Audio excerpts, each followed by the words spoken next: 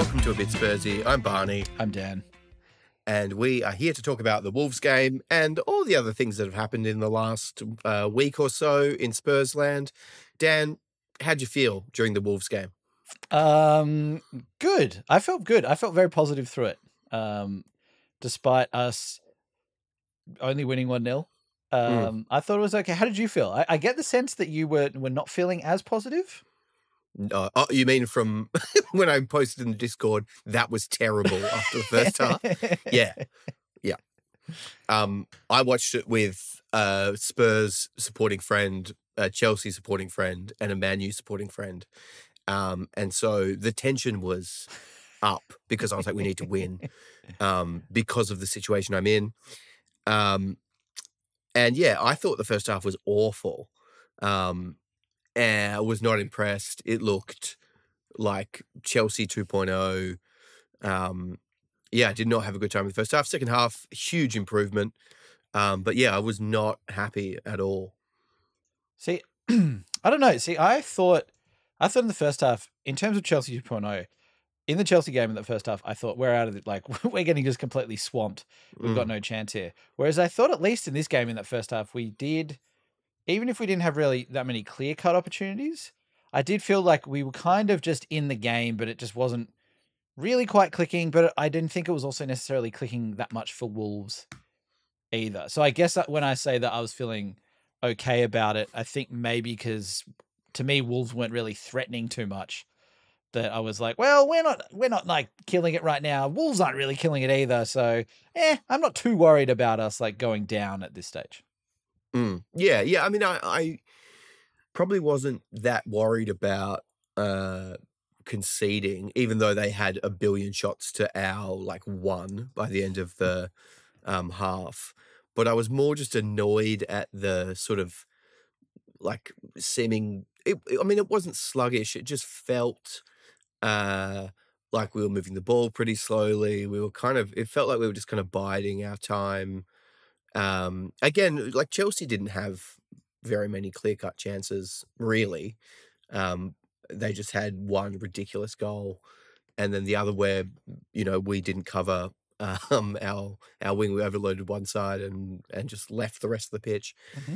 But yeah, it was kind of like the funny thing that I've sort of picked up since this game is a lot of people being like exactly what I just said. Like, well, defensively we were good, and then we won, 1-0 through a set piece, and I'm like, that's the same thing that we were all complaining about under Jose Mourinho. And I'm not trying to start. I'm not becoming a Mourinhoista. Oh no, I'm not becoming one.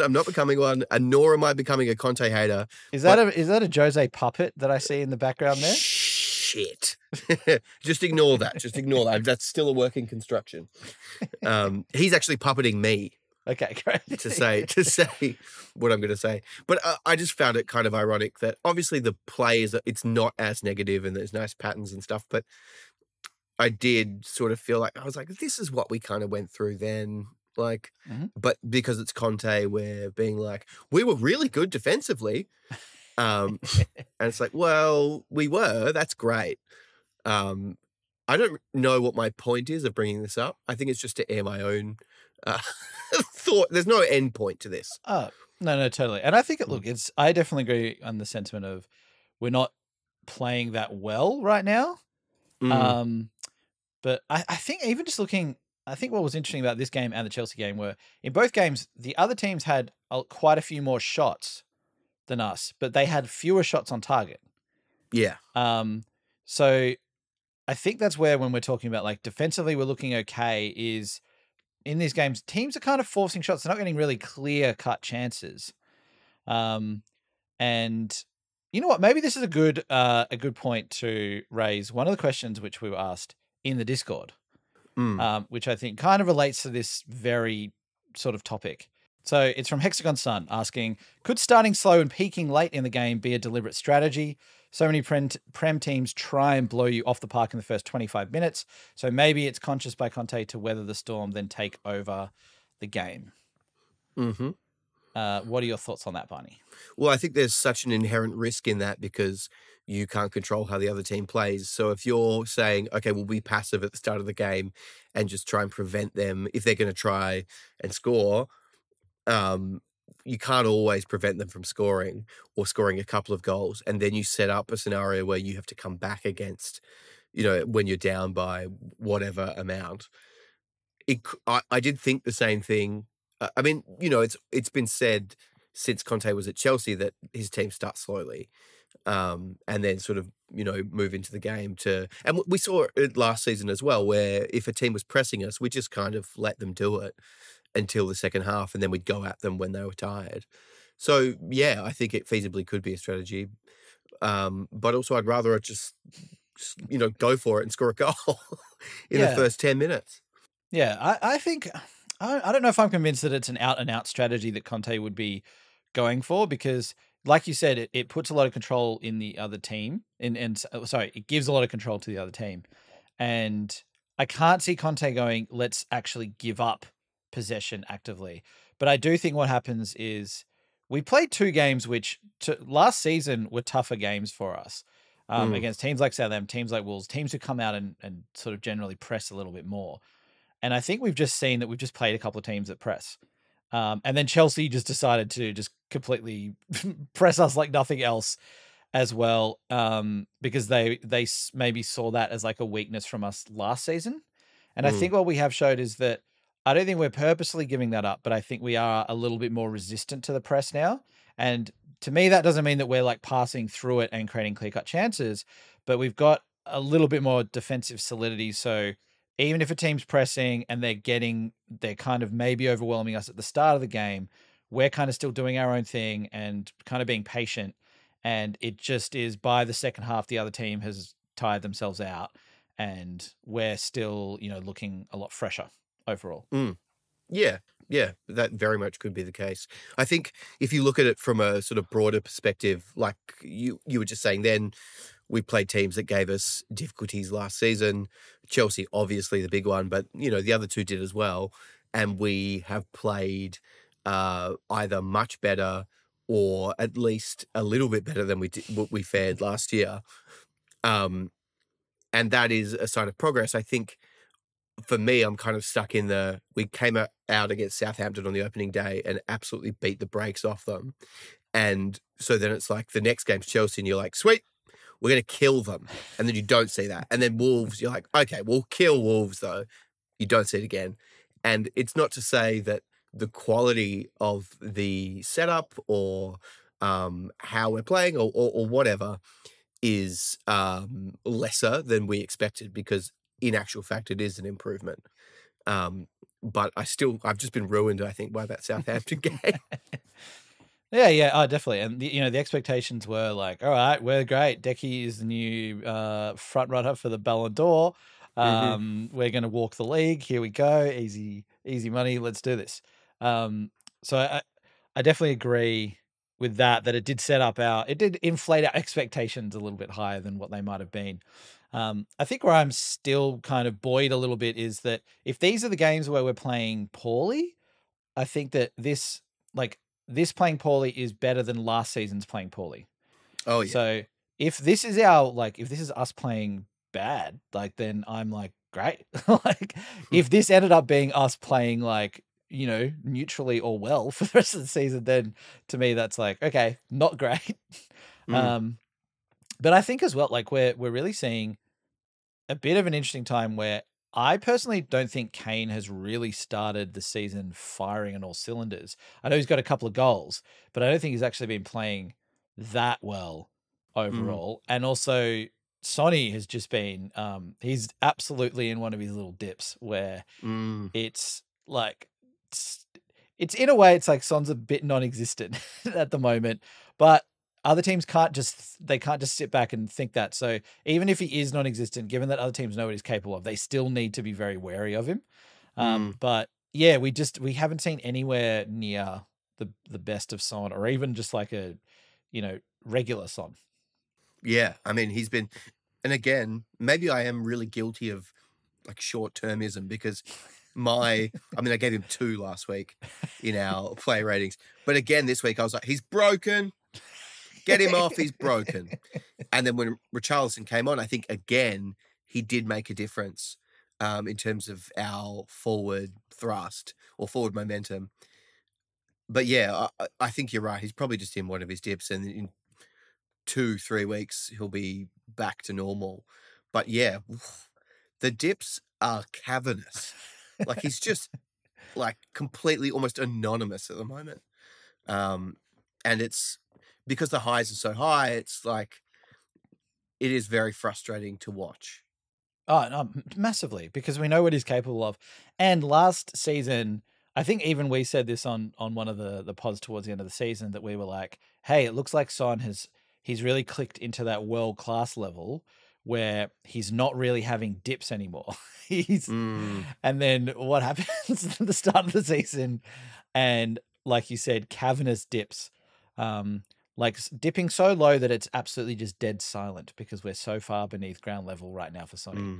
And I think it's a little bit disappointing to see that we're kind of back to that place. And that's not to say that players can't have bad games, but yeah, it's just, I thought we were past this being I thought he had a high baseline at this stage where it's like, even if he's not playing well, we would be getting a better Son than this. And like Son's still arguably my favorite player. So I still love him, but yeah, I think I'm a little bit disappointed with how this has started. Yeah. I mean, I guess teams are so aware of him and his ability to make runs in behind and Kane playing balls to him that they're going to be very prepared for that to happen, which, like we said on the last pod, allows Kulusevski to just kind of do his thing, who I thought was really good again. Obviously not phenomenal, but every time he had the ball, I was like, sweet, something's going to happen. And it did sometimes. It wasn't the best game he's ever played, but it's still that baseline that you're talking about. If Kulusevski's not having a game where he gets a goal and an assist or more, it's still pretty high. It's like when he gets the ball, he's going to do something with it, or he's going to create some situation, be it us pushing forward or getting into a fight or something. Like, yeah. There's just, there's always something. Oh, definitely. And look, I guess with my comments on Son as well, I probably don't feel him as much against Chelsea because they did just man mark him with Reece James for the whole game. So that's a little bit different. Like, and if they're going, hey, we're just going to man mark this one player, then obviously that says a lot about Son's quality. But I do agree that Kulusevski is, and this is maybe where like Richarlison has more of that similar, like it's that really like fighter mentality where they are ready to go on. If they need to just be physical, they will just be physical. And it maybe shows us where, if we have to say, like, Son has so many strengths, but if he's got a weakness, it might still be his overall physicality. And he like, if he gets into scuffles, like, I'm not saying I want Son to go out and become like, this epic street fighter, but I mean, it's probably still one area where, that like, Kulusevski will kind of throw some elbows if he has to. Richarlison will come on and will do the same. And like, they are happy to kind of get involved in the dirty side of the game if they get involved in a contest that warrants that. Where Son, it still seems like obviously a very, very silky and skillful player, but yeah, maybe isn't really showing that same level of like, physicality that I think we kind of need when we are going up against these more physical teams. Yeah, I think for me, Son, he's a big dude. And I think, as we've said in the pod before, he doesn't get the credit he deserves for how strong he is and how physical he can be. But to me, the difference is that with Son, if he gets in some kind of altercation or he's he throws an elbow, he's pushing another player, his attitude on TV seems to be like what the hell? Why is everyone doing this to me? That's really weird of you. Don't go away. Why would you do that? Yeah, what the hell? I didn't do anything, by the way. I was just, what the hell? Whether Kulusevski and Richarlison and Romero and Højbjerg, it's like, I'll kill you. Touch me, I'll kill you. I'll murder you. And there's this like solidity there where they don't do that kind of like, what? And I think that, like you said, that kind of like fighter mentality, they also have this really strong self-belief, I think, in their own physicality, which seems apparent. I mean, I'm just purely projecting here on what I've seen. It might be completely false, but yeah. Does that sound right to you? No, I think that sounds like a good analysis. And I think you said more eloquently what I was wanting to say for that. But I think that's a good sort of breakdown of it, that, yeah, it's not to say Son's weak or, Mm, and it's not saying he's mentally weak or like anything either. And I think physically it looks like he has actually put on a little bit of bulk. mm, Um, but yeah, I think it's more that mentality where, even though Kulusevski, I mean, in friendlies in preseason, he dived a couple of times to try and win a penalty. mm, It's more often than not, it's like if Kulusevski gets taken down, he really gets taken down. But if they don't take him down properly, he's more likely to try and shrug them off, and he just powers through.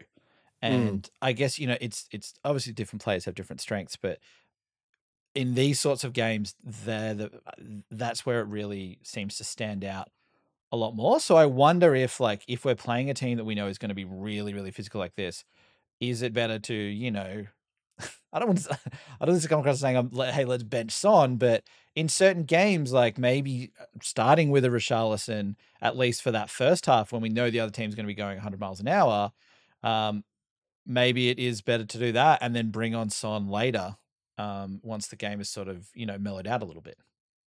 Yeah, I mean I'm of the opinion that we should bench Son for the next game. Not in the sense that I don't think that if he started he would offer nothing, but purely in the sense that we start with something slightly different, with the Richarlison there, and then we have that kind of more physical, overbearing presence initially, and then however Richarlison goes, then it's like we're going to bring on Son at 50 or 60 minutes, which is huge. And in terms of teams starting slowly, waiting for them to tire themselves out, like that is um, a great feature of that. If you can have Son then trying to make runs in behind. Um, but I also just like Conte looks so frustrated with him. It's very funny, but I don't think that frustration. I don't think that it means that he's like, oh, Son's terrible now. Oh, I can't stand this guy. Just seems like he's frustrated because he's Conte, and every emotion that he feels is amplified 10 million times. Oh yeah, definitely.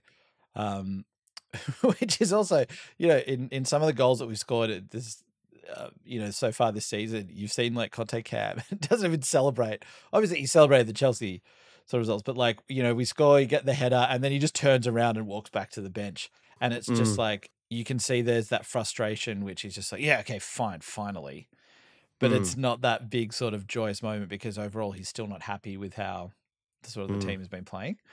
Um, yeah, it's interesting. So after this game on the weekend, I watched the Fulham Brentford game. mhm, Just because hey, this might be interesting to watch, and oh my goodness, they go at it. like, mm, and so it's kind of like I feel like we're adding those two teams to the list of like teams that we might have similar scenarios against, where the first halves especially are going to be pretty hectic.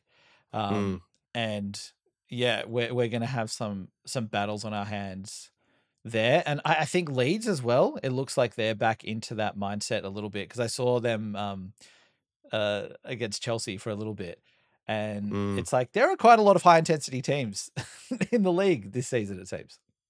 I watched that game and was just sort of in constant disbelief at how bad Chelsea were. So I was like, what was last week? What the hell was that? And then also at how good Leeds were and how effective their pressing was, and how I was like, this is gonna last. This is gonna last 20 minutes. They can't do this. But they monstered them. They absolutely monstered them. Um, they were helped, of course, for the first goal by Mendy doing whatever the hell he was trying to do. But yeah, they looked great, and it was fantastic to see Tuchel get very upset. I'm very confused about the red cards at the end of the Chelsea Tottenham game. Oh yeah. So as in, what's the final result from those? Yeah. Yeah, so Conte not suspended, Tuchel suspended, but um, Tuchel Tuchel's suspension was suspended because I think that they're allowed to appeal, which is why he was on the sideline for the game on the weekend. Uh-huh. So I would assume that it's probably going to be resolved by next game, and he wouldn't be on the sidelines, and that Yeah. whatever Yeah. suspension he has comes in. But both were fined. Conte and Tuchel were both fined, however much. But yeah, they rescinded Conte's red card because I think they probably acknowledged, Antonio started some stuff earlier in the game, but the incident at the end, I think they put down to Tuchel. Yeah. Yeah. And his The weird gripper. logic. Yeah, the gripper. The claw hand.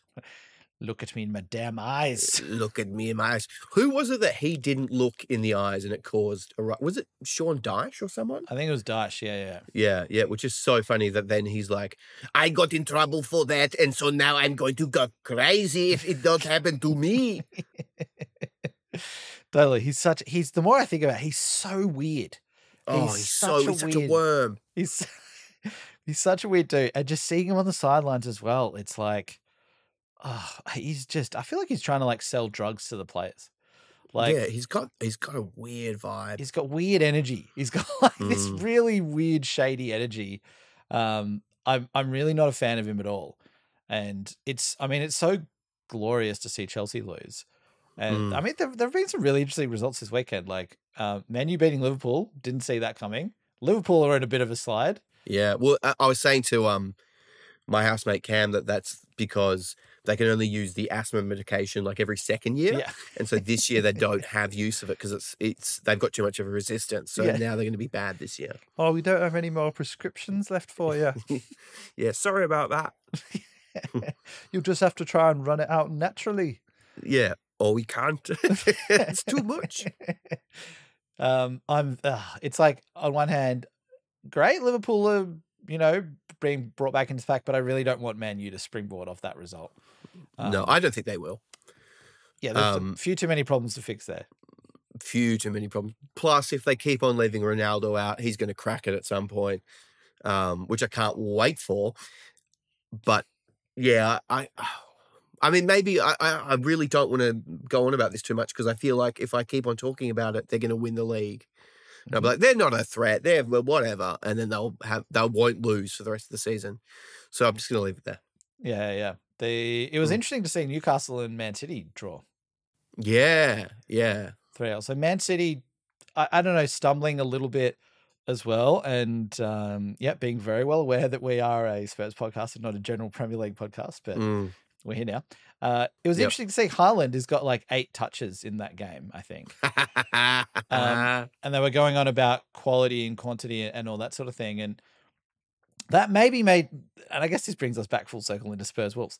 But looking into we only had 11 shots on target to their 20, shots to their 20, and we had 4 on target and 3 on target for them. And I guess like we were saying earlier about Chelsea, like, we're still scoring goals even though the other teams are having more shots than we are.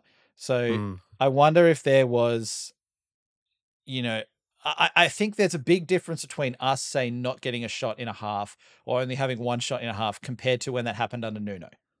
Yeah. Because under Nuno, it seemed like there was just absolutely nothing going on. Whereas here, it's like maybe we're too caught up in just trying to play, specific automations and play in a very specific way that it's not really necessarily resulting in quantity of shots at the moment, but we're still managing to convert something, even if that is also from set pieces right now.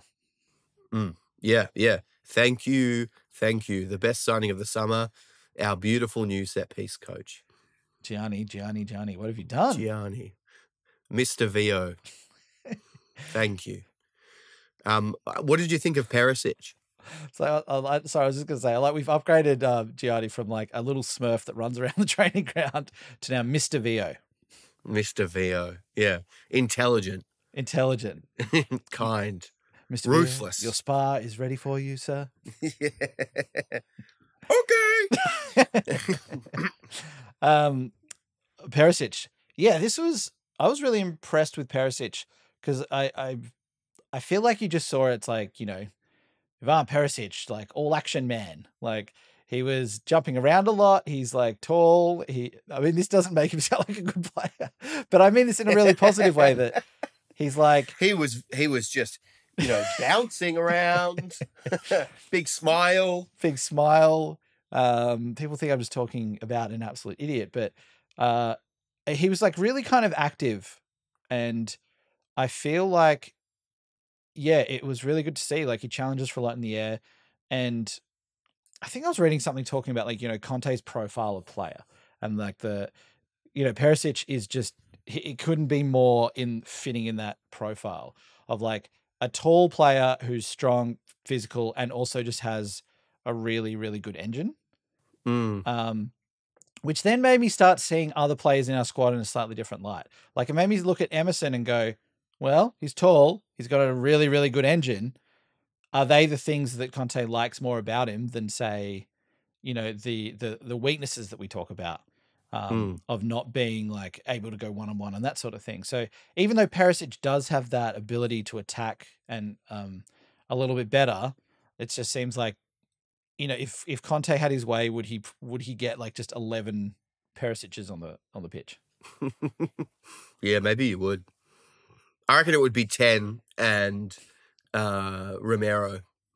So there's a Perisic playing in goal, but Romero's also there. I thought you were going to go, oh yeah, no, I'm like, yeah, fair, yeah, goalkeeper, of course. Yeah. But it's like, no, Romero. Perisic would be, I'm sure he would be a great goalkeeper. I mean, he's already like a, professional grade volleyball player. So if we had a scenario where, remember like, years ago when Harry Kane had to go in goals at the end of the game and conceded, it's like if Perisic had to, if we had someone that needed to go in, I'm sure Perisic would be the one to jump in. And I think he would do a fantastic job. Yeah, I think he would too. I felt that in the first half, I was a little bit underwhelmed, but I was underwhelmed with the whole team. And then in the second half, I was like, oh yeah, this guy's good. This guy's really good. And it'll be interesting to see, does he start again next week? Does Sessegnon then start after being left out? Well, not, he's on the bench. Yeah, I wonder what his kind of, like if Conte prefers him, how often is he going to play? Yeah. Well, is it from next week as well? Like I mean, if it's not next week, it must be the week after where we start playing 2 games a week. So it might be interesting to see then. It's like if there is some sort of preference based on who we're playing, or if he decides to go, hey, Perisic is actually my boy, so I'm going to preference him, and Cess is definitely, is his successor and sort of to play sort of, behind him. But yeah, I've got absolutely no idea because I thought we'd probably see Perisic earlier especially in the Chelsea game. I thought like, oh, this is a perfect game to start Perisic. And we don't see that. And then we see him come on and start against Wolves. And I thought, oh, maybe they might put Sessegnon on and just get him to like, run like crazy in that first half. And then Perisic comes on later for a bit more guile. So I've really got no idea at this stage what Conte is thinking and if he does, have a preference in his mind. Yeah, I don't know. I mean, we've definitely got the idea of the preference on the right-hand side, which is Emerson Royale, which is fascinating because all reports suggested that he was on his way out. Conte didn't like him. I haven't been, obviously, opening day, thought he was great. I thought he was better than against Chelsea this week, but still, like, I wasn't blown away. How did you rate his performance? Yeah, I thought he was okay. I guess, and this is where it was something where I started looking at him in a new light and trying to go, okay, if Conte keeps playing him and keeps starting him, what are the benefits that he really, really sees? And it just made me think like, okay, maybe because we also see like what seems to happen down the right is, and from some astute tactical breakdown, it seems that Emerson doesn't try and beat the man. Preferably when he does try and get up the line, he likes to cut it back into Kulusevski, who's cutting in on his left. And then Kulusevski is in that really like I want to call it the triple threat position, and I don't know why. I feel it's more of a Singing, basketball dancing, term. and acting. So he gets to the edge of the box and he can sing, he can dance, he can Dance. act. He's a Hugh Yeah. Jackman one-man show. Look at him He's go. unbelievable. Have you seen Les Mis? Well, you should watch him because he can do all the songs. He really is the greatest showman. He is the greatest showman. Yeah, it's like Kulusevski cutting in. That's where he seems to be most dangerous. So I just wonder if the plan is like, if Conte's like, hey, Emerson, I don't want you, don't you dare take anyone on. You're just to get into the corner, then kick it back to Decky. That's all you do. That's your job. That's all I want you to do. I could be being far too kind to Emerson here, but I don't know at this stage because Conte does seem to like him, and someone like Doherty seems completely out of the rotation. Yeah. So I don't know what's going on there, and then Spence doesn't even make the bench. Yeah, no, I don't think we're going to see very much of him. But it's wild, because Doherty, prior to the injury, sort of was rejuvenated, and it seemed like he was first choice. And this season, we've barely seen him. Maybe he's been hampered by that injury, or Conte just likes the new flavor of the month. Who knows? Lucas is his little, if someone comes on for Emerson, it's like, you've got Doherty. Gaffer, want me to warm up? No, Matt, no. Yeah. You pick your movie for next week with Harry and Eric. It's you're not warm up at all. Yeah, no, I think I'll bring on Luke. Yeah, Lucas. So are you taking a midfielder off? It's me, Basuma. Do you think I'll go into the middle? I'm thinking Lucas. I'm thinking Lucas. Hugo looks tired out there. Maybe, it's me, Fraser Foster. Hey, boss, you want me to come on? No, I'm thinking maybe Lucas. Yeah, it's almost inevitable at some point. And it's lost the predictability of like Lucas coming on for Decky or say Son or whatever. It's now just like, who does he come on? Who knows? He seems to come on at any point for anyone. Totally. And like we could see something completely bonkers. Like let's say Romero's back and then he goes down and then, it's me, Davidson. Boss, do you want me to come on? No, we play Lucas there for Yeah. He's tiny. Yeah. Yes. And it's like, and it could work. Like if Conte's like, yes, he's a beautiful header of the ball, Lucas. And we'd be like, yeah, that's accurate. He is a beautiful header of the ball. At a stretch, he could go back there and try and clear some crosses that come in. So, can you imagine Lucas at centre back? It would be the worst. Well, I mean, look, man, you have gone and done it with Lissandro Martinez, and 5'9". Yeah, that's true. They've got their own Lucas. And like 5'9". I wonder what is the shortest centre back that's ever played in the Premier League. I feel like Mascherano, I think he was playing defensive midfield for Liverpool and then moved to centre back for Barca, but I can't think of any other short centre backs. It doesn't really seem to cut it in the Prem, but maybe Lucas could go out there and start a trend. And then we're talking about Conte wanting all these big physical players, but apart from centre back, he just starts buying the shortest players possible. With the biggest jumps. How did you think Sanchez? I saw something on Twitter that was like Tottenham having conceded in 7 hours with Sanchez on the pitch, which is a very dodgy statistic because it's like, well, when was he on? Who did we play against? Like these games are over 4 years, this period. Yeah. And I personally felt he played pretty well.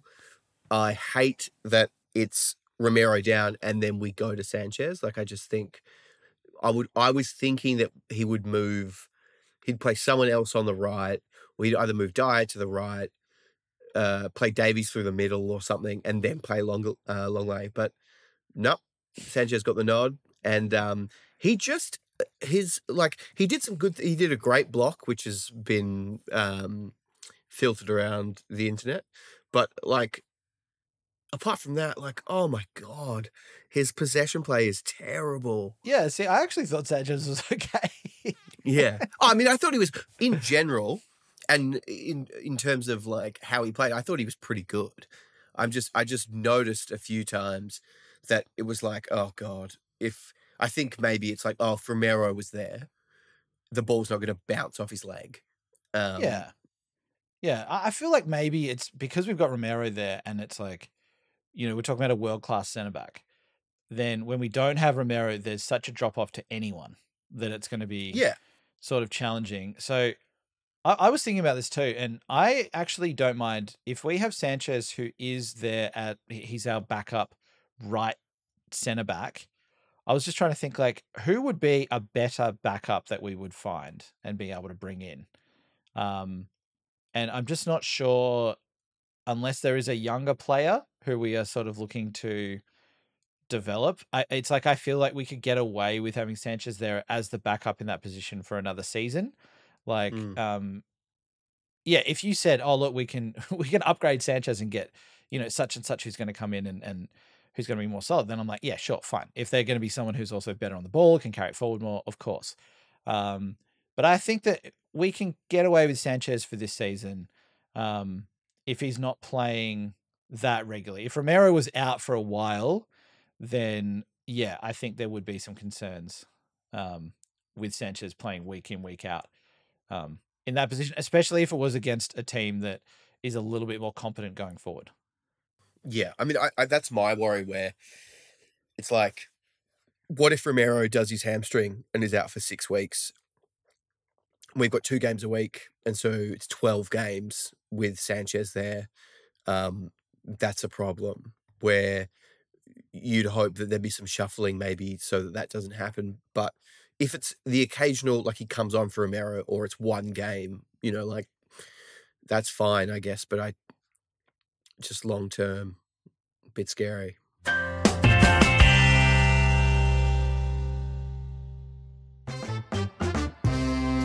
Hello there, a bit Spursy listener. It's me, Barney. And me, Dan. And we are here to tell you some fantastic news. We have started a free Discord to which you can go on and chat all things Tottenham Hotspur and other related concepts. Yeah, to join that, head to discord.gg/abitspursy. That's correct. We also now have a Patreon to which you can pay for Spurs-related content. And it sounds like a scam. It's not a scam here. It's not a scam. We're not scamming. It's look, we love creating this podcast, and there's a whole bunch of other things that we want to do with some streams, some watch-alongs, and these sort of bits and pieces. If you would like to help us out and support us there, we'd really appreciate it. We'll be able to create more Spurs content and sort of have fun doing that. So if you'd like to do that, please head to patreon.com/abitspursy. The more of you that are on the Patreon, the less time I have to spend in the coal mine, which is my job. So let's get Barney out of the coal mine. And all links can be found on our website at abitspursy.com.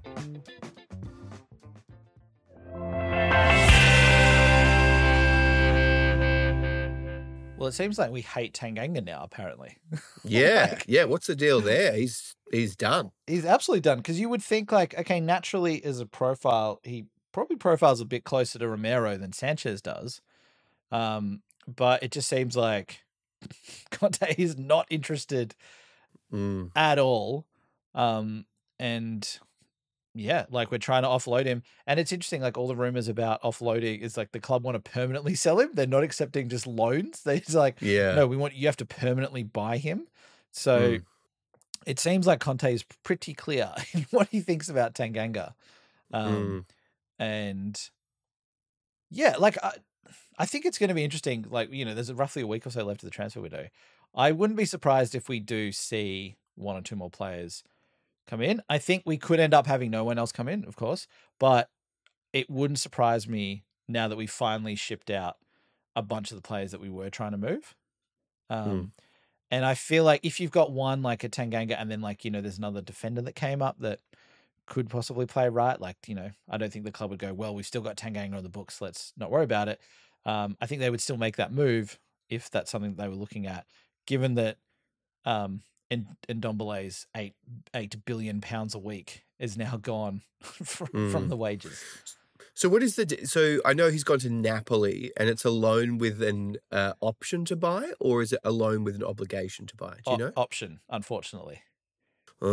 I think it's a Oh, 1 million euro loan or something, and then a 25 million euro option to buy. right. Okay.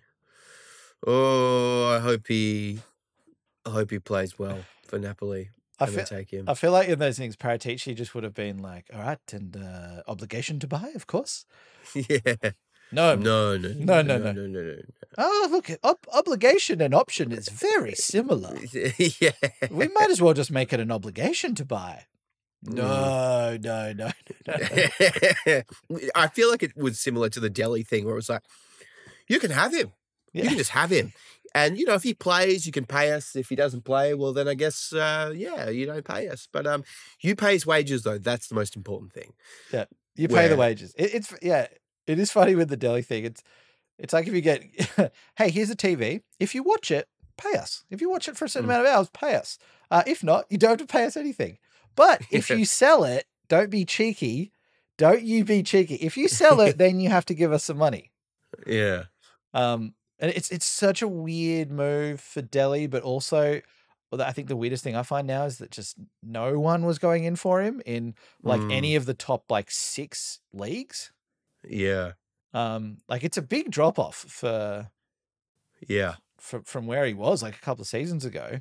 Um, mm, and I'm not sure if we spoke about this last week or if the news had gone through by then. But yeah, it's like it's a huge drop off where he's going because I don't think he's even playing in Europe. No, he's going to Turkey, isn't that Yeah, he's going what? to Well, Besiktas. I don't know if it's confirmed, but that was the rumor that he's going to. And I can't remember the name of the club now. Besiktas. Yeah, Yeah. uh, that's to me that speaks of maybe a judgment not only of his footballing ability as of late, but it also to me says if we get this guy with the intention of being like, we'll get him back on track, we don't believe that we can. And I don't know whether that's something like a psychological thing with him, or it's just that clubs are like, no, we're not touching that because of how he's performed. I don't know, but yeah, not good. No, because Besiktas finished 7th last year in Turkey. So I would get it if it was like, oh, it's Galatasaray or they're playing Champions League. They're doing that. Okay, cool. Mm. Like you get that, but it's I don't know. There's probably a Besiktas fan who's going to be like, excuse me, we're playing in the Conference League. Don't forget about Yeah. that. It's like, okay, apologies if that's the case, but I'm pretty sure they're not playing at anything. So yeah, I really wonder, like, this almost seems like it would be absolutely prime to make a documentary on it. So if you're like a Mm. freelance documentarian, like maybe hit up Delhi, go over to Turkey with him for like a year, and you're either going to have an incredible redemption story, or I think you're probably then just going to be, I don't know, filming something that ends up being quite sad. And what happens if this move doesn't work out for him? Like, does Delhi retire like super, super early? I Mm. can't see him being the player who then ends up keeping on going down the leagues and then ends up going to try and make some money in like Qatar or something. Or, yeah, it's kind of like it's quite sad when you think about it in terms of like when he signed for us, where he was, and Mm. you know, just even in his first season, like how he was playing, to this scenario now where it's like just struggling to find a club. Mm. Yeah, I mean, I don't know if we'll ever know what if there was any kind of determinate moment or factor that was, either causing or was correlated with a huge drop off in form. Um, but I'd love to know if there was one, what it was, because just as his sort of star, it was like peaking, and he's one of the most famous footballers, and blah blah blah. Blah, it just as quickly sort of went out. The flame. I'm mixing my metaphors. The flame went out. The star it turned off. Yeah. Oh, definitely. And to me, like, I think it's like, it's lazy analysis too. Some people are just like, oh, it's simple, mate. He just got interested in fashion and going to clubs. That's all it was. Young lad got mixed in with the high life. And I'm like, Mm, I don't really think that's it, because I think like so many young players get get their heads turned at various situations in mm, that, but then they kind of like, you know, course correct from there. And by all accounts, like, Delhi, even if that was the case at some stage, theoretically, it's like, he was trying to knuckle down definitely last season. But it just seems, it'd be really interesting to find out. We're probably going to find out at the end of his career when there's, some biography that comes out, or there's this documentary that we're floating about. Yeah. Guess who hosts the documentary? Adele. That would be amazing. So, all right. So Adele, you've actually got to move to Turkey for a year. You're going to host Delhi documentary. Oh, are you fucking kidding me? Great Adele. Perfect Adele. That's probably not going to get her on the podcast at some stage. No, true. Oh, sure. I don't mind. Whatever. I'm Adele. I'm the best. That will. Her agent plays it to her now. It's like, don't worry, Adele. They said a good thing afterwards. Listen to this. Yeah. All right, I'll go on the podcast. Okay, I'll go on it. The question I've been dying to ask you is the midfield. Bentancur and Højbjerg, there has been continued discourse around the quality of Pierre. It is so boring and tiresome. I just don't. I like probably everyone want to see more of Basuma, but I also don't think that Pierre-Emile Højbjerg is the worst footballer in the world. Yeah, it's so bizarre. I just don't understand why he's become the scapegoat. I don't get it. I think it's because our good friend Barty from the Exchange, who, spoiler alert, is going to be on an upcoming episode with us, which we can ask him directly about it. A lot of people listen to that. And I honestly think people just listen to that and get a hot take and go from there. I'm not saying everyone comes from that angle, but I think there are a lot of people which just parrot hot takes that they hear on a podcast. I don't know if anyone's parroting our hot takes. No one is. Hey, what you guys reckon about Adele? How's about this? Oh, get fucked. Yeah. Where'd you get that? Oh, a bit Spursy. It's great. I don't think anyone's doing that. So, but do you guys reckon that the Paratici lives in the Upside Down from Stranger Things? Oh, Jesus. Yeah, what you guys reckon about? Does Daniel Levy really have a sauna that he goes to and just like oils up every morning? Does he really have a Lego man of every person in the squad that he plays with in his office? Trent, no, mate. Just all these takes are bloody weird. Oh, we should start. You know how there's those like aggregator accounts, and some of them have associated like websites, and they're the worst websites in the world. Yeah, and they'll have like the most ridiculous rumors on them with no sources. We should just start one of those with the stuff that we want to spread. I think we do. ABS News. Yeah, ABS News. We'll start ABS News. I'm dead serious about this. Yeah. And it'll just be absolute stupidity. And we'll see what we can get off the ground. I'm sure some people, because how much certain people just absolutely hate Daniel Levy, they would see something of like, yeah, that's about right. Of course the weirdo plays with his little Lego men on his desk like a bloody freak. Oh, I bet he's made those Legos out of gold. Yeah. Yeah. Oh my God. How about you invest that in the team, Daniel? Hey, well, look, you'll see soon on ABS News. I feel like there was a point in here. Højbjerg and Basuma and Bentancur and stuff. It's like you said. It's like the discourse around it is just so boring now, because it seems like, to me, it's almost in like real conspiracy theory territory, where no matter what you say to anyone who's anti-Pierre, they just refuse to take anything on board. Like they'll just be like, Pierre's absolutely rubbish. He doesn't ever progress the ball. And you're like, oh, if you actually look at the progression stats, he's pretty good. He's better than Bentancur in terms of progressing the ball. Oh, don't show me stats. Oh, I don't care for stats. I look at the game with my eyes. And it's like, okay, great. Well, what's the conversation here then? It's like, you can't keep bringing up facts, that you think are facts, which are just completely wrong. Mm, And then when someone goes, no, actually, he did this well. He does this. He's scored this many goals. He's got these assists. He makes these passes, and then you just ignore them because you just are looking for a scapegoat to blame. And it's like Pierre is the constant player that we've had in this team the whole time, so it's easy just to go, well, everything's Pierre's fault. Everything's Pierre's mm, fault. And I'm like, I'm so done with this topic because it's like, again, like to me, Pierre, I thought he played really well in this game. You sent me a mm, clip as well, which was like a little 20-second thing from this. And it's like, it's showing Pierre getting the ball moving, getting all over the place, playing some really nice passes. And it's just like, why does this keep happening? Why does this discussion keep happening? I'm sure you probably have like also a take from a psychological perspective. Like, why do mm, people think like need to have someone on our team that they just hate and just lash into? mm. Well, I mean, I think, oftentimes, I mean, there's always some kind of scapegoat that bears the brunt of frustrations from a supporter base. I just think for me, the bizarre thing is that Pierre just seems like such an unlikely candidate for that. So he's passionate. He is constantly running.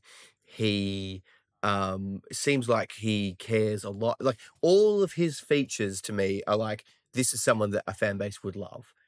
And instead, we're getting the opposite where people roast him for everything that he does and pull apart the moments where he makes an error and then forget about anything that he does that is good. And I just don't know. I mean, I don't know why it's the case, but I wonder whether it'll reach a tipping point, maybe, because it hasn't yet. It's just kind of bubbled along. If it reaches a tipping point of um, we hate him, he's the worst. Eventually, we'll get the Sissoko effect where it'll swap and then it will be like, he's actually awesome. He's the GOAT, blah, blah, blah, blah. So what kind of needs to happen almost is that we need to get so overblown in our just how much we despise him so that then we can have this like counter, like he's awesome. And then people go along with it because it's sort of a new trend as opposed to feeling like their ability to analyze football games is being attacked when someone says, well, actually, he's quite a good passer and blah, blah, blah, blah. Mm. I don't know. I thought it was done and it's back. So the other funny thing, the irony of it is it's a bunch of dudes arguing over one of the fittest, strongest, most powerful footballers in the world who could probably crush your head with his hands. He's no good. He's a moron. He's so bad. It's like, well, he's not. It's ridiculous. Totally. And I think I like what you said with like he's such a likable character too. So it's not that he's just like an asshole, but it just feels like people are just trying to find any reason they can to dislike the guy. So it's like if we were hanging out and Pierre comes down, hey boys, bought some beers for you. And then he goes to the kitchen. We're like, oh, this wanker bought lagers. And oh, I don't like lagers. What a dickhead. Yeah. Not these beers, Pierre. This is piss. We knock it off. And he's like, oh. Oh, let me clean that up for you guys. Don't know. Someone must have knocked this over by accident. Yeah. Okay. I got some pizzas coming. Do you have a dustpan and brush so I can avoid getting glass on my hand? No. Oh, did you see how he picked those up before? What an idiot. Yeah. Who cleans up? Yeah. It is at that level, though, where it's like anything he does, it's like, oh, who does a video with a charity? Loser. Yeah. I think that's what annoys me. Like, if you can just dislike a player, that's fine. But it's at this like psychologically pathological level that is not based in any logic or any observation of reality. The one thing that I think people get annoyed by by him pointing and saying, you go there, blah, blah, blah. Mm-hmm. But it's also like, we don't know whether his job is to organize the structure for the front half and he's doing that, or the opposite, which is sort of read as, is that Conte's like, stop pointing. No one wants you to point. He's like, I love to point. And he just goes out there and just does all this pointing. And all the players are like, stop it. I don't control my hands. My hands control me. Yeah. But it's such a weird thing. It's like, why do people choose to like get up and like hate that? Like, it's just so weird to be watching the team that we support and then go, I hate this guy because he points. Like, it's so odd. Like, I've never heard anyone say that before, apart from about Pierre. And it's like, okay, well, what about if we go back to the Champions League final against Liverpool?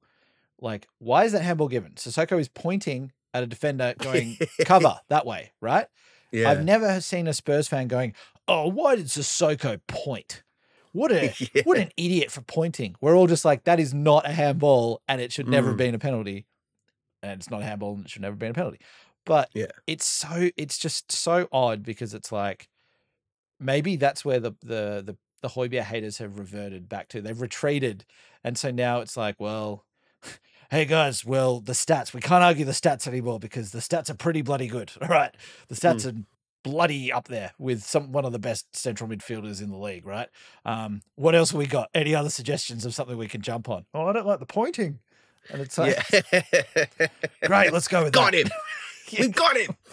There's like a hierarchy of evidence when you're writing. This is a very basic hierarchy. So the first thing is anecdotal evidence, which is just, I saw Pierre point, I didn't like it. And then I tell people about it, right? Then there's sort of hearsay, where it's like, I've heard other people talk about the fact that Pierre points, and I don't like it, right? And they said they don't like it, and I don't like it either. And then the next level is empirical evidence. And then it's like, don't put those numbers in front of me, you nerd. And like, if you just exist in that continuum, then sure. Like, you can just resist any counter argument. Yeah. But it's just so, I find it so weird. And it is, like, it's going on the offensive. Oh, you bloody laptop nerd, get out of here. Get your little graph away from me. I don't care about XG. Yeah. And like, well, I mean, Conte bloody does, because Pierre just plays the whole time. I think it's also like something you touched on at the start of this. Like, we'd all like to see Basuma start playing more, and he will once he, learns Conte's system. But Pierre's been there since Conte's began. He knows Conte's system quite well, and I think the other thing that happens is, like, we just still, as a fan base, cannot get over Moussa Dembele leaving, or Christian Eriksen, whoever you want to put in there. But I feel like in this case, it's probably like Dembele is the maybe like for like in the sense of that similar position. But then also we just still want to moan about not having Eriksen anymore, not having a attacking midfielder, blah blah blah blah blah, and it's just like we never speak and go, hey Conte, what do you want in your bloody team? Because the way that we're playing, it's like, cool, we've got those, you could effectively say there are 4 players there, the 2 central midfielders, the wingbacks, right? A good Conte team, it's like, sure, maybe you're going to have you want 2 world-class players in 4 of those positions. And it's like, I think if we have our wingbacks not really firing at 100%, providing us with that, thrust down the wings, we easily just seem that we just want to blame as much as possible on Pierre in the middle. And we think that just changing and bringing in Basuma is going to fix that. But honestly, I don't even know if Basuma and Pierre are like the players that Conte has in his mind to pick. Like, it could very well be like he's going, hey, Bentancur and Basuma are the ones that I kind of want to interchange there, and it's Skip and Højbjerg is the ones that I look in that position to change. So it just is like so much energy is spent on people just getting angry at this dude, even after we win, even after he scores in a game against Chelsea when we draw and have this wonderful result at the end.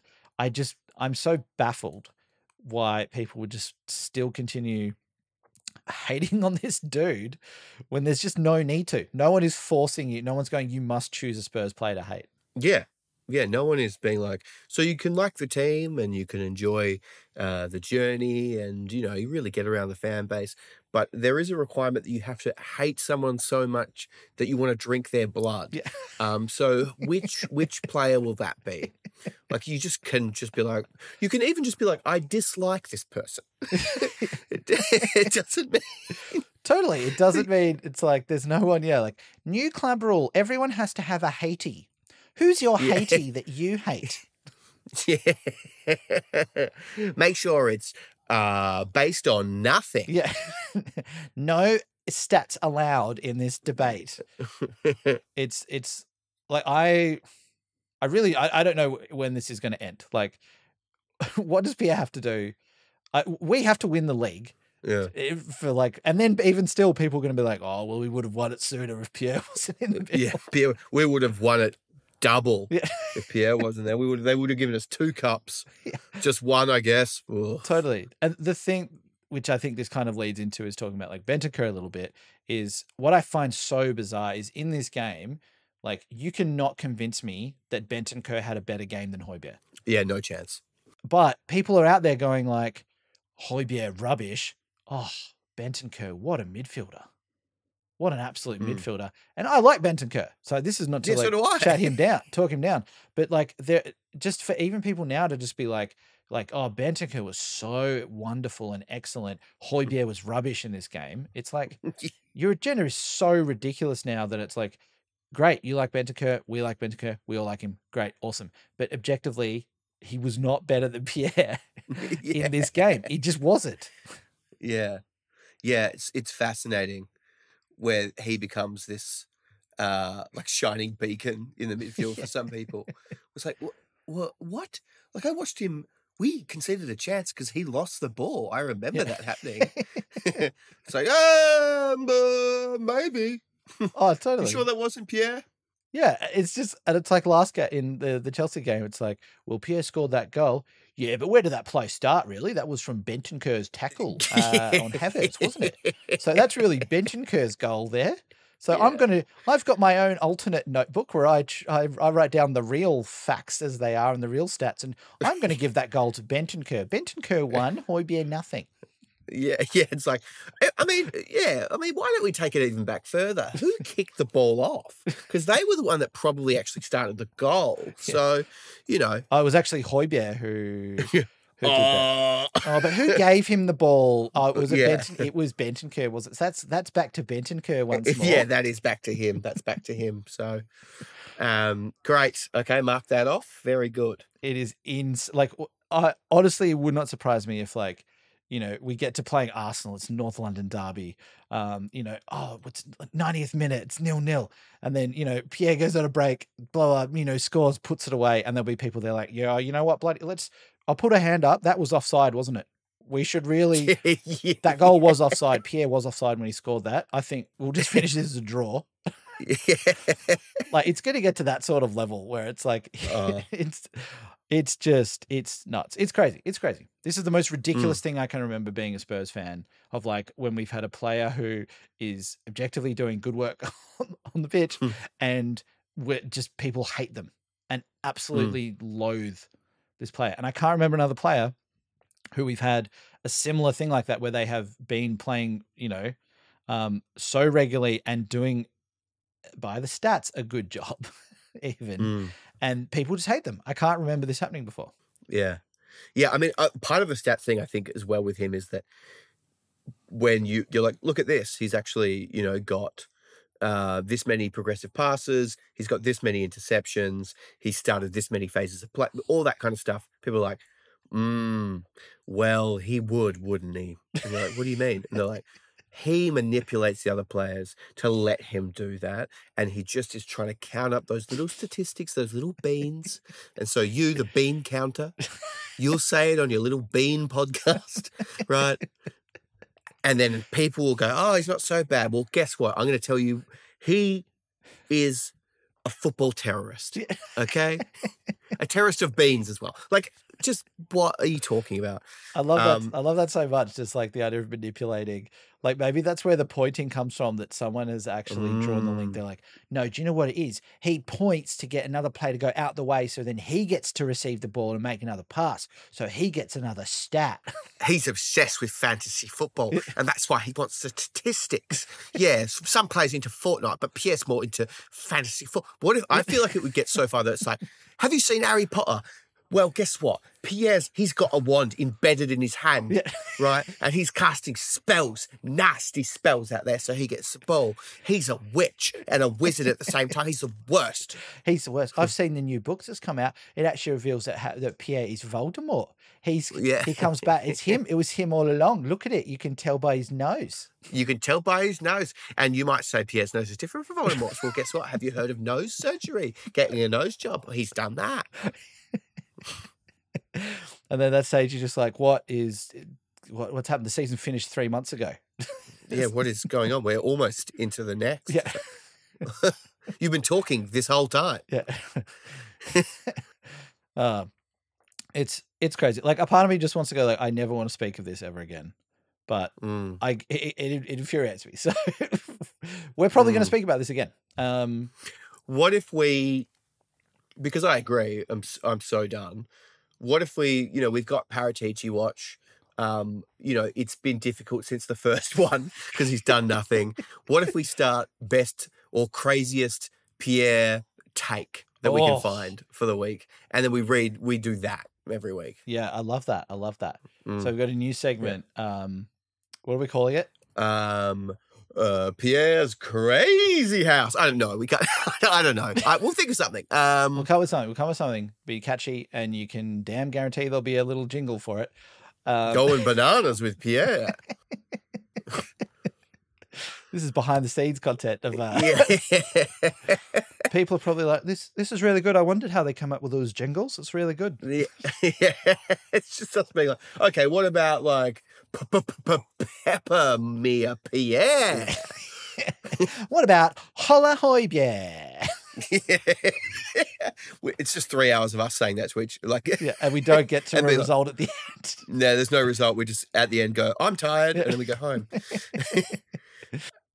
Keep your ears peeled. There'll be a. Did I jump in as you were about to say another name? No. Oh, okay. So I thought it was like, oh, I've got it. Are you paying a Pearson? Great, name sorted. Name sorted. That's great. Especially good for our listeners outside of Australia who don't have the television program. Are you paying attention? Yeah. That I've never watched. So yeah, I've never watched either. But yeah, popular show here. Yeah. Yeah, there you go. Should we do the medal? Oh, most definitely. Most definitely. We should do the medal. Would you like to kick things off, Barney, with your medal ratings? I would. Have you got the? I do. Sorry, you just. Oh, it's ridiculous. We were talking about jingles for 5 minutes, and I'm just here like, all right, cool, let's do it. Yep, my bad. It's the A Bit Spursy medal. Who will get votes for playing well? Who will get votes for playing pretty poorly? The most romantic medal in sports. Okay, I'm ready. The most romantic medal in sports, and the most romantic votes about to come from Barney's mouth. Absolutely. Well, surprise, surprise, it's not very exciting. My top vote for this game was Perisic with an 8.5. Romantic vote. Very romantic number, 8.5. I noticed, Barney, you've dulled down since week 1, where you're just like, all right, my vote's Kulusevski, 10. Didn't I give him 9.9 and then last week I gave Romero a 10? Oh, it might have been Romero. Yeah. That's right. And I can't give Romero a 10 this week. No. Because he didn't play. So just in case you went away. And then I've got... I found it quite hard, actually, to put together. Like, Perisic was good, but no one else, to me, was a huge standout. I guess the next vote would be, controversial after what you just said, Pierre with 8. Mm-hmm. Great. Another. I thought he did great. Very romantic vote. Very romantic. And then I've also got another 8 for Kulusevski. That's it. Oh, great. Yeah. Yeah. I gave Son a 2 again. Okay. Okay, yeah, fair. Fair. Actually, I've got a question about that, which I'll get to after I announce my top 3. So my top 3. I had Perisic top as well with 8.2. Yeah, great game. I think there's more to come from Perisic, and yeah, he's just what a guy. That little flick on to flick it to Kane. Oh, It's like if Højbjerg does that, people are like, oh, he missed the header, the dickhead. yeah. It's because his forehead's 1 inch too big. Yeah, well, a stupid man missed that bloody header, idiot. Whereas when Perisic does it, like, oh, look, he's just absolutely pinpointed that to Kane. Yeah. But it was great. It was great flick on. And making that run forward and knowing he had a couple of players, like, it was nice. It was nice. And Kane manhandling. Is it Collins? Collins or Kilman? What? I think it was Collins, maybe. Kilman? Could have been Kilman. One of them. They're both big boys. Just manhandled one. So that was lovely to see. But Perisic 8.2. I gave Pierre a 7.9. Because now, and yeah, am I a bit biased? I don't know. Maybe I am. Who cares? No one can stop our vote, so they're happening. Pierre, 7.9. This would be my defiant act in defense of Pierre to try and engineer him getting the medal. I'll be the one going, Pierre, 10. Pierre, 10. Yeah. Can I just say to the listeners and to you, Dan, everyone is very lucky I didn't just give him 10. Yeah. I thought about it. It's like we could have, and and no one would stop us. So yeah, Højbjerg 7.9, and I gave Sanchez 7.8. Oh, nice. Yeah, because I thought this is a pretty good game for Sanchez, and 7.8 is fair. And I guess this leads into my question. So my question is, for these votes, how are we doing it in terms of like, what is the neutral rating? So in my mind, the neutral rating is just a 5. So like at the start of the game, it's kind of like, I think back on Football Manager, I don't think it was a 5. I think plays were starting a 6. Yeah, that's what I've been going with. Oh, so 6. Okay, because then this might change how I vote in the future. But okay, so moving forward, 6 is our neutral vote. So if a player just plays, does absolutely nothing, and we don't think that's bad, like we think their role is to do nothing, 6, and then so 5, that's getting into negatives. That's below average, yeah. Okay, great. No, that's fine. I stand by these ones for this week then. And yeah. Great. Another great session of voting for the most romantic medal in sports. So next week we've got Nottingham Forest. I'm so excited to play a team in a forest. Who knows what we're going to get? Is this a different type of football where we play in a forest? Are we playing in a forest like a fairy or a gnome? Yeah, I don't want to play against gnomes. They're weird. Gnomes are weird, and you don't know where their hands can go. Yeah, they're tiny. They're so handsy gnomes. That's what Gnomes. Tiny hands, slight touch. You don't know what they're doing. You don't know. You brush past and you're like, what was that? And you're like, oh, it was a gnome. It was a gnome that tried to grab your wee little foot. I'm excited to watch that game. I'm obsessed with how their manager looks. He's got very distinct facial features, and his expression. It's what I like about it is he just looks like he looks like a regular dude, right? Whether we've got all these beautiful, like suave, cosmetically maintained Europeans, and Graham Potter's gone through a home makeover, and then we've got this dude who literally just looks like a dad. Sorry, I was just going to say, I've never heard the term cosmetically maintained Europeans. Can you describe their aesthetic just look for me? Cosmetically maintained European? Yeah. Oh, great. Oh, yeah, right. Okay. Oh, yeah, I understand what you mean. Yeah. Conte's wearing his tight polos.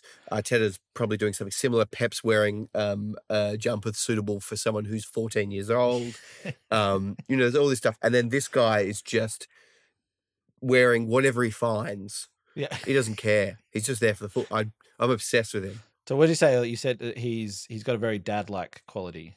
Like just neutral dad? No. Cool dad? No. Not cool. Not cool. Crazy dad. Yeah. Guess which type of dad this is. Yeah. Anyway, I can't wait to see what happens when he meets an actual psychopath in Conte, because he's just a bit of a crazy dad. He's not like Satan manifest. Yeah. So, Or God manifest. I don't know which one Conte is. I feel like we need to get all the managers at just like a dad barbecue and have some hidden camera. This sounds, I don't know. All right. And have some just hidden cameras there so then we can observe and compare. And then we will be able to put like the hierarchy in place, see them in their natural environment, see who does go crazy, who gets to that satanic level that you're talking about. I mean, Pep's there. So is Klopp. Tuchel's not invited. Surely Tuchel's not invited. No, he's not invited. He can't even come. He's not allowed. They would give Tuchel the wrong date. Yeah. The wrong house. And he'd just be called, hey guys, thought it was Saturday afternoon, but no, you weren't there. Yeah. No one was there. It was so annoying. I can't stand him. Yeah, I can't stand him. This is great. It feels like good. We're getting through a lot of like fashion related interactions on our managers so far. Like we've had, Hasenhüttl's dumb suit, Tuchel trying to mimic Conte, then realizing that he has to go back to his lad roots, puts the cap back on, and then Bruno. Is it Bruno Lage, the Wolves manager? He seems like a nice enough dude. I think he just wore like a boring hoodie or something and like some pants. But yeah, it's I want a real crazy manager. Maybe this is the one. Maybe who knows? Well, I mean, the one thing that worries me, Dan, is that obviously we had our fun with poor old Hasenhüttl's dress in the first week. Yeah. But I don't know if you've noticed, I've been keeping tabs. He has not worn the outfit again. He's worn it for the first day, got absolutely crunched by a Conte team, and then he's never worn it again. So it's either he's so embarrassed that he can never go back, or he was like, "That's my special first day outfit."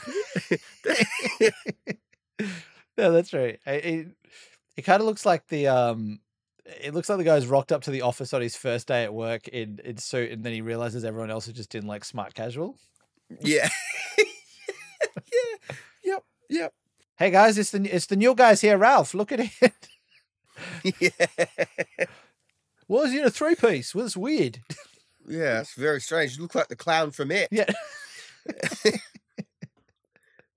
Bizarre. Anyway, I'll be keeping watch. I want to see whether it comes out again. Yeah. Well, there we go. The fashion watch will be continues. The fashion watch continues. Well, I think that's us. That's us for this week. Yeah. Yeah. That's That's everything. It's yeah. It's good. How do you feel overall, Barney? I'm feeling pretty good. 7 points. Yeah, I feel good. Yeah. I'm looking forward to as soon as Arsenal plays a good team, their fans pulling their own hair out after they had the easiest run to start out of any team. So that's something to look forward to. I saw something about that said that it's like Arsenal don't play a top 8 team until like October or something. What? Yeah, it's something where it's like it's something crazy. Like they've got like the easiest start to the season in terms of the average teams that they're playing. I think from our fixtures, it works out we're about middle. Like we have some easy games, some challenging games, but yeah, Arsenal are just, they don't get challenged until a couple of months in. So it could be a bit of a false dawn we're seeing here. Yeah. Well, I hope they come up against some team that's expected to finish towards relegation and they get smacked, because that will destroy all. As soon as that happens once, they'll fall apart. I would assume it's Arsenal. So. Oh, totally. And I mean, look, we can hope that, I think like the North London derby is not too far off. So that's probably going to be their first big game. And then we're going to win. I'm so confident we're going to win that, and they'll be fine. We'll put them back in their place. We will. Well, I've been Barney. I've been Dan. And come on, you Spurs. You've been listening to A Bit Spursy. Follow us on Instagram, Twitter, and Facebook. Email us at hello@abitspursy.com and subscribe via your usual podcast platforms.